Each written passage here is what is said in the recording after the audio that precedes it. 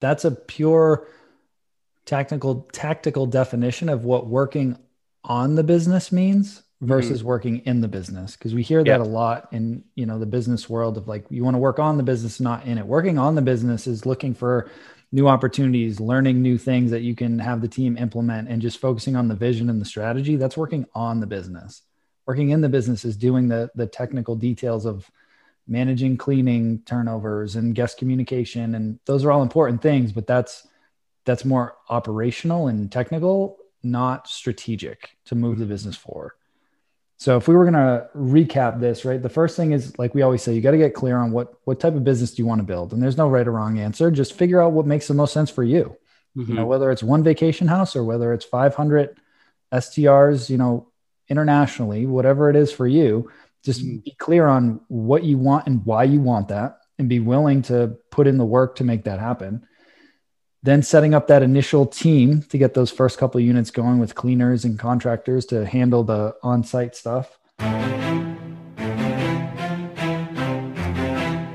What's up, everybody? My name's Mike Shogren, here with my co-host Emmanuel Pani. We're part of a group of specialized real estate investors you've probably never heard of. We didn't start with deep pockets or wealthy families, and we don't rely on 401ks, mutual funds, or traditional real estate investing. In fact, many of us don't even own the properties that fund our freedom.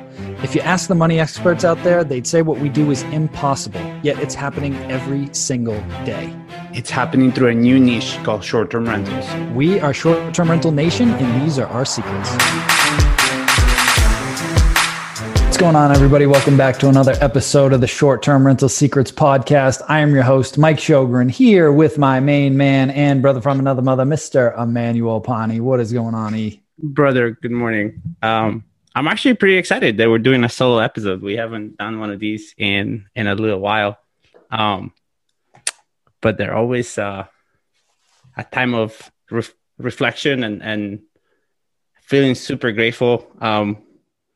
Just our journey, man. Like we were talking off air, and our journey and looking back at our friendship, it's just a reminder of the averages of the people you hang out with, and just it's inspiring, and it's awesome, and it's super rewarding, and it just, I don't know, man. It's a good vibe. I don't know how else to describe it, 100%, man. 100%. Yeah. Yeah. Well, I'm excited for this one. This one will be fun. We were talking offline about what are some of the things that we could talk about today and some of the questions that we get asked. And if we had to wrap it all up in, a question, it's like, what are the keys to scaling? And there's a few different components that we'll talk about today. And then what does our role look like now that we've scaled and we have systems and teams in place? Like, what is our role? And what is the role going to be for a listener as you scale up? And you have the revenues to support a team, and you build an organization. And that's kind of, for me, that's kind of the fun part, Yeah. I'm learning to kind of see the fun in it. I think for a very long time, I shined away from any leadership topic because I didn't think I was quite there at that time. And now looking back, it's just realizing that my operating system was not upgraded to see myself in that position, right? So for a very long time, I was still of the opinion of being a good little soldier that had to work in the business. And that's what has taken me a very long time to kind of grow the systems. So I'm excited to kind of share that part of my journey. Because it makes all the difference. 100%. 100%. So let's kick things off, kind of going back. If somebody that's new, what are some of the tools that they need to put in place at the beginning in order to start preparing themselves for growth, thinking with the end in mind? Mm-hmm. Yeah. I think in my personal experience, the best part, and it's what you say on Clubhouse often, right? It's what's your goal, right? Like, what do you want? And really being crystal clear on the life that you want to live. Because I always had a vision for what I wanted to do, but there was not a vision of how I was going to spend my days in it, right? So what I end up doing is doing a lot of things that other people could do, just to keep myself busy. Because so first things first, right? You need a team. So regardless of how you planning on scaling, even if you're not planning on scaling at all, you just want one property that's going to be a vacation home for you or your family, you still need a team, right? And that's where I focused at the beginning. A lot of my energy was focused on the things that I didn't want to do, which was the cleaning. I'm not going to be doing that. And then getting myself out of the day-to-day maintenance and checking the units and making sure that the units are ready. So those were really the first things that I did at the beginning. My issue is that that's all I did for a very, very long time, right? So I've been operating this business now for the past 10 years. And for the longest time, kind of shameful to me, for 7 to 8 years of that business, I didn't have a property management software. It was literally an Excel spreadsheet linked to a merchant account on my computer that I used to process credit cards. So I literally had to manually go in there and process credit cards and send out reservation forms and make them. And then I literally email people PDFs, and I have to still print them out and fill them in my pen and scan them back or like fax them back to us, right? To tell you like how not streamlined my business was. Right. Yeah. And just understanding that aspect of it and the freedom that comes with leveraging technology in the sheer amount of time that you just get back. It's such an important thing that I think people overlook. Like the fact that you can do it and it's cheaper for you to do it, I think gets you to do things that really, though, if you look at them properly, they're not worth your time.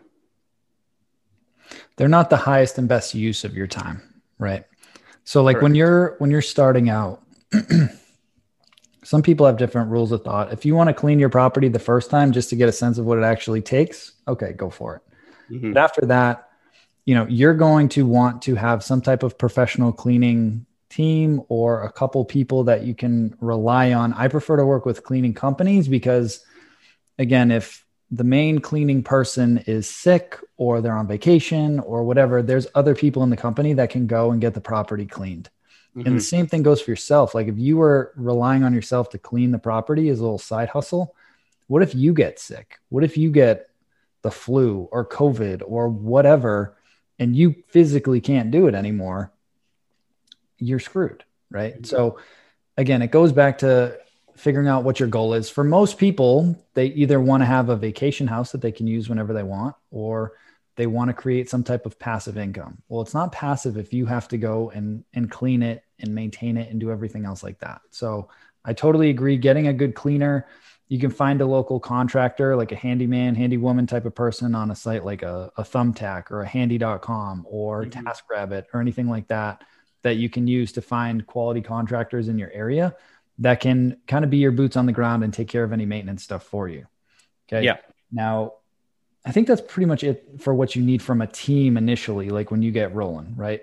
Maybe a mm-hmm. photographer to take the pictures. Don't take the pictures yourself. Don't use your cell phone. Hire a real estate photographer or an architectural photographer to go and take quality pictures of the listing. But then from a technology standpoint, you touched on it a little bit. You're going to want some type of PMS or channel manager that can start to streamline process for you. So let's just say you're just on Airbnb, right? When you're getting started, just as an example, you're still going to want some type of technology that can automate the messaging for you. And I know they're starting to work on incorporating that right on the platform. There are a bunch of them out there. I've used Smart B&B. I've used Hostfully. I've used Guesty. We've had Uplisting on as well. There's a lot of different PMS systems out there that you can use, but you're going to want to get one for sure, especially if you're preparing to scale. So you want to get on one of those. That way you can start to send all those automated messages. So when somebody books, you send a booking confirmation, you send check-in instructions. You check in with them automatically after they get into the property. Hey, how are you settling in? Is everything up to your expectations? We want to make sure we give you a 5-star experience, all that stuff. You send them the checkout instructions. You can automatically review them. You come up with pre-templated reviews that you can use. It'll automatically follow up with them for a review if they don't review you. You know what I mean? So it takes a lot of that guest communication out of the equation, because that can become a full-time job in and of itself very quickly. Then you're going to want to use some type of pricing tool. So a lot of people say, oh, I'll just use Airbnb smart pricing. I have found that you're going to be about 30% below what you should be if you use Airbnb smart pricing. Okay. Mm-hmm. Like you just will.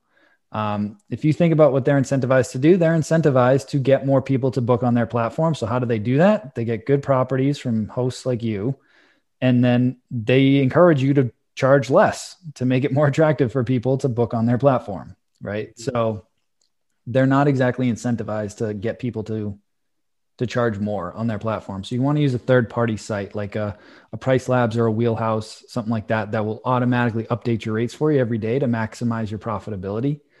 From a cleaning standpoint, I was a big fan of Turnover B&B when I got started. It made managing the whole cleaning process very easily, helped me find cleaners. It helped me anytime I got a booking, it would automatically notify my cleaners, and then they would just go in and accept that booking, and I knew we were good. Then when they get to the property, they check in on the app. They can follow a checklist that I set up in the app. They let me know when they're done. They can send me photos of everything through the app. Like it made that whole turnover process very simple. Mm-hmm. And then you can train your cleaners to make sure that they're looking for any damaged items or any maintenance issues, so that they can let you know, and then they can either call the handyman or you can call the handyman, handywoman to go take care of any maintenance for you. Yeah. So I think for me, what I realized over time with the technology, and I'm saying this for our listener that may be technology resistant, because I think that's a thing out there, right? Like there is that whole overwhelming feeling when you have to put a new system in place or upload your listing into a thing and onboard into a new platform like Hostfully or Guestly, right? Like we have this feeling that it's going to be a nightmare or it's going to be complicated, or at least I know that I did. But it's really reframing it in the spot is that you're creating yourself, one, freedom, but two, you're creating a consistent experience for your guests without you being involved in it. Because obviously, like what Mike's saying, for you to send all those messages yourself, even if you have templates, right? Because for a very long time, I didn't use any of those things. So what I did have was a Word document with templated emails that I would just copy and paste from. And I knew it was a new reservation, a confirmed reservation. I would just copy and paste it. And that would save me time. But there was still the time of me going and physically having to do it. That now the system does automatically. So my guest experience is consistent every single time, which is the main benefit to me as being somebody that had a team for a long time, but did not use technology as much, did not leverage technology as much. Of my recent experiences is that our operations and experience is so much more uniform and is super streamlined. And everybody gets the same experience, and they go through our direct booking website, which is another thing that you might want to invest in, especially if you're seeing yourself growing at a scale. Having a direct booking website, it's how I did most of my business, right? I think 60% of my business today still comes from our direct booking website, and I have learned to use property management softwares like Hostfully to push my listings out to more websites to optimize my occupancy in the little holes. But that was one of the things that I did well, is having my direct booking website that generates leads by itself and has a local reputation. Because if you're looking to be a player in your town locally, it makes sense to start creating a brand that people know they can trust and come back to. Real estate agents, for example, are a big reason we stay very busy in the off season, is because they know they can come to us and their clients are going to get great experiences and they'll be taken care of. And the experience is the same. it's a uniform experience. So every time they send somebody to us, they're well taken care of. The properties are clean, they're ready, they're available, we're flexible, and we work with them. Absolutely. And then as you get a unit, 2, 3, 4 units up and running, and you're going through this process and you've implemented this technology and you get a feel for everything and how it flows, the next thing that you want to do is start preparing your mindset for scaling. And what I mean by that is you need to start thinking like an entrepreneur, like a business owner, and less like an operator that's working as a worker bee in your business. And so the next step is to start anytime you do a task in your business. It could be processing a reservation. It could be answering a guest question. It could be anything that you do in your business right now. You want to start documenting that as if it was the last time you were ever going to do it. Right. And it's developing that mindset that if I do this task and I document it, I create this process with screenshots and instructions, and I can record a video to go along with it.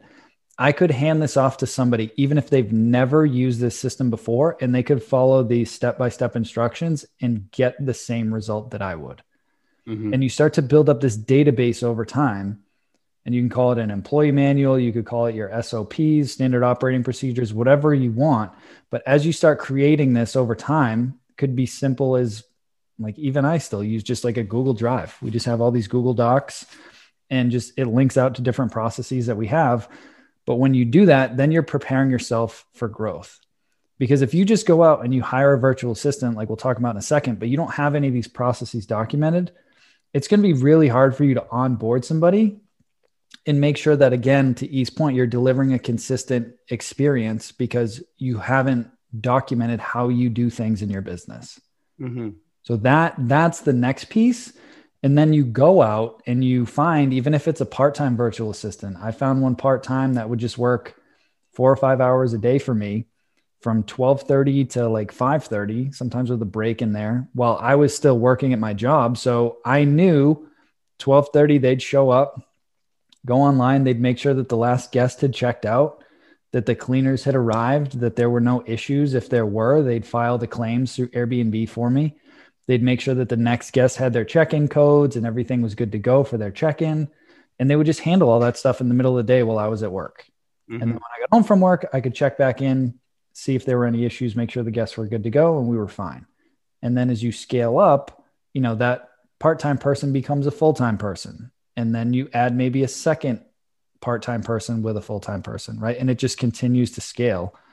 And you've gone through that process fairly recently now where you brought on that, you know, full-time, call it an executive assistant, quasi property manager on your team. What's that experience been for you? Yeah. So that is, has been some of the most liberating experience because it literally has given me the feeling of owning a business rather than working in one. For the first time, I've been doing this for 10 years, right? But I realized, and I had a moment the other day that was the middle of the day. And for those of you that know, me and my wife work together in this business. So Joyce, which is our new team member, her role is to really help both me and Tasha. And we had a moment that was right around now. It was like lunchtime and we were just hanging out and we didn't have to do anything. And somebody was answering the phones and something happened and that got reported to the team and was just a couple beeps on the phone that you just quickly looked at, but no action had to be taken. And in that moment, you realize you have a haha moment, right? And you're just like, this is what everybody's been talking about. To Mike's point, I did not document my systems forever. And I just now started doing it. And super simple, I'm doing exactly what Mike says, right? I have a drive. All the different tasks that I do on a day-to-day basis are there. And I record Zoom videos. By now, we're all experts on how to run a Zoom meeting. We just record Zoom meetings by myself. I share my screen and I just record myself. And then it goes in the appropriate folder. And then if I want her to do it with me, we do live training sessions where she goes through it or I go through it and then she repeats what I do. And that also gets saved and put in there. And then as she's learning, she's going to keep taking more and more things off my plate, and she'll need less hand holding. And the other thing that she's doing is she's creating the operating manual. And all she's doing is she's going through the videos, watching them, and then creating a process that is gathered from those videos that then somebody else can just look at it, or somebody else that she can train and look at it, and she'll know exactly how to do it because she did it. And guys, it's not that expensive. And if you really calculate the freedom of time that you're getting and what you should then be focusing on, which is something else that we want to get into, that's your return of investment. It's not just the fact that you're paying somebody. What you should really be focusing on is, one, what you're not doing, and two, what you are spending time doing and what the return of investment is on your time. Yeah, 100%. 100%. It's definitely a very liberating feeling. And, you're following the process now, you're onboarding them. That's the other thing. You just want to make sure that you're setting aside that time to onboard and trade them and kind of hold their hand through that process. Mm-hmm. But eventually that shifts, and then they can start to go out on their own, and then they start taking the initiative, and it becomes really cool. And so at that point, the question becomes, what should I be spending my time on? And I know for me, a lot of what I spend my time on now is focusing on the culture of the company. And a lot of people talked about that, especially in school and, different business people. And I never really understood it. I was like, okay, cool. Like I understand what culture means, but I didn't really understand the value of it or how to create it. But when I hired a business coach about 6 months ago, he came in and really helped me with this. And when I started doing that and focus more on the culture instead of like the task delegation, what I found was the team took more ownership and more initiative to just run with it without me having to delegate everything. And we just created this culture of like a very collaborative team environment where we all own our stuff. And if we need help with something, we reach out to other members on the team to help us get it done. So we're all working as a cohesive unit. Mm-hmm. And it's just been a complete game changer, like total game changer, where like, my assistant, he comes on every single one of my coaching calls in the mastermind, and he's, constantly hearing me talk about different things that we're doing in our business. But every once in a while, he'll pick up on a nugget. And like he started taking initiative and reaching out to some of my cleaning companies, asking them if they had leads for other properties, right? Because we were talking about that on some of the mastermind calls. I didn't ask him to do that. He just started going out and doing that. Mm-hmm. And just, we got a couple of leads out of it, right? Just from him taking that initiative, and he thought of that idea, and then he went out and ran with it. Mm-hmm. So when you focus on creating that culture and setting up, I want to say it the right way, but it's almost like, it's not my business, it's our business, and giving the team that feeling that like we're building this together, and it creates a much more fun environment. That's the beauty of a quote unquote like startup. It's just a different culture. It's a different environment, and people feel like they own it, and they're more willing to drive the results. So now I just focus my time on that. Like we've got our weekly team meeting. I make myself available to everybody on the team if they need me or if they have any questions. My job is to just remove any roadblocks from them and let them do their thing. Mm-hmm. And then my time is just focused on building new relationships, doing marketing, going out, meeting new investors, looking at potential, future deals to continue to grow the business. So my role is primarily business development and culture. Yeah, I love that. Also, because I think what's often overlooked, and I think it's been a team for everybody that we've had on the show that has been able to create a great team and great culture, it's really the fact that if you're able to create a culture where you appreciate the people that work with you and you empower them to be able to do things on their own. And you understand that doing things on their own, even if they're the wrong things, should be rewarded. And you understand that you're really a coach when it comes to like owning a business, and understanding that in the way you create culture, you also are a coach in helping people understand what their limiting beliefs are and leading by example, right? Because the other thing that has happened, I've told this to Mike last week, It's since Joyce has been on the team, I feel the need to work harder because I need to show Joyce, first of all, how we normally operate, right? And then I feel responsible to like show her the ropes, show her the team, show how we doing it. And the other thing that I realized lately is that as a business owner, for you to spend time planning and reviewing and assessing, it's not a waste of time. That is your job as a business owner. And I think we have kind of fallen into this trap that like time for reflection, it's a waste of time. But in reality, when we are business owners and we're focusing on working on the business instead of in it, that time is gold, because that's what really creates the vision, and that's what really empowers you to build this business, then empowers your team underneath you. So really owning the fact that like time for self-reflection and time for appreciation and time for being creative is actually your duty as a business owner and as a leader.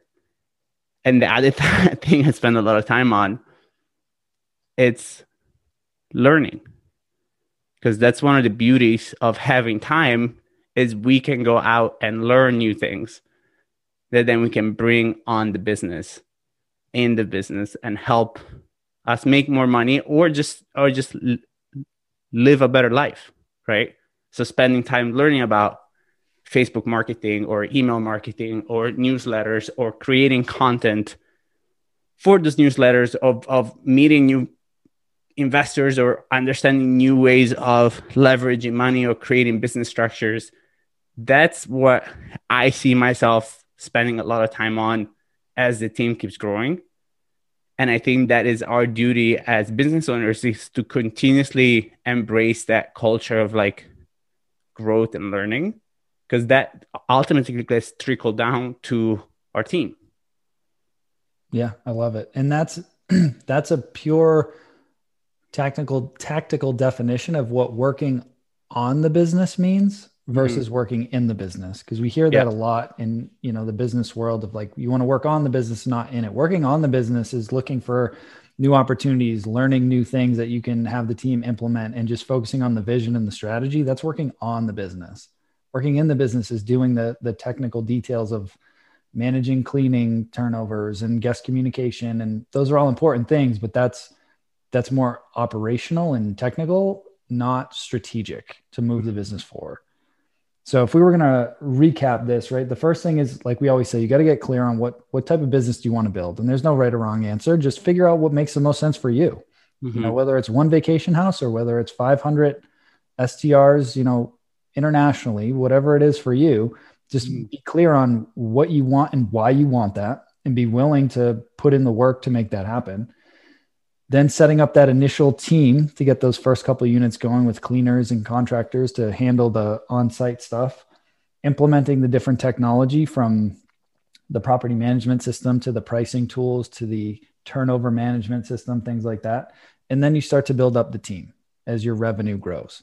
So that's a really high level overview of what it looks like and what are some of the keys to scaling. But again, a huge part of that is putting on your CEO hat and starting to look strategically at the business of how can I create streamlined processes that somebody else could follow with minimal instruction to make it as easy as possible for me to elevate myself out of the business so I can continue to grow it instead of have to run it on the day to day. Yeah. And as you're creating those systems, don't wait until the systems are perfect. Just start documenting how you do things now. Because that's the other thing, right? When you bring on somebody to help you, maybe it be a local person or a VA, the only thing you can teach them is how you've been doing things. So how you've been doing things is that what you teach them. And then once you learn how to do things how you've been doing them, then you can focus together in making things better. But that first little step is you not doing the things that you've been doing and training somebody else to do them. And that's the only thing that you know how to train somebody. Because if you're going to onboard somebody and you're going to think about, I'm going to onboard them while implementing new systems, nothing is going to happen because, one, you don't know those systems because you've never done them yourself. And by that same token, you don't know how to train them because you don't know what you don't know about those new systems. So you're going to onboard them with the systems that you have, even if they're crappy, even if you're not proud of how they are. But the reality of things is that that's your system. And I think you have to be okay with being honest with where your business is. Because at the end of the day, the only person that you're hurting by not being honest with yourself, it's you. And onboarding somebody makes you have to be super honest as to how your business has been running, because they'll ask you questions. Why do we do this way? And you have to answer those questions, right? And having that culture of just like being understanding and really growing with people, that's the best thing. And that's what makes a team member feel appreciated too. Yeah. We're all learning. Yeah. And it will evolve over time. The processes will evolve, the team will evolve, your whole system will evolve. And that's the beauty of it. Mm-hmm. Right. So hopefully you guys got some value out of this. It was fun doing a solo episode. We haven't done one in a while, and we thought, you know what, why don't we get one of these out and just kind of talk about some of the questions that we get asked a lot, and most of them are around scaling. So if you guys like this, make sure you subscribe to the podcast, leave us a review. If you know some other folks in the industry, make sure you guys share it with them. You know, every single week we're coming out with new content. So make sure that you guys share it. And again, thank you guys so much for being here. We'll see you guys soon. Hey, STR Nation, if you enjoyed this episode, please make sure to hit that subscribe button and leave us a review. And in the comments, let us know what topics you want us to cover on upcoming episodes, and we'll make sure to get that in the books for you. And if you really want to learn how to launch, automate, and scale your short-term rental business, if you want to go deeper, then check out our free masterclass at strsecrets.com.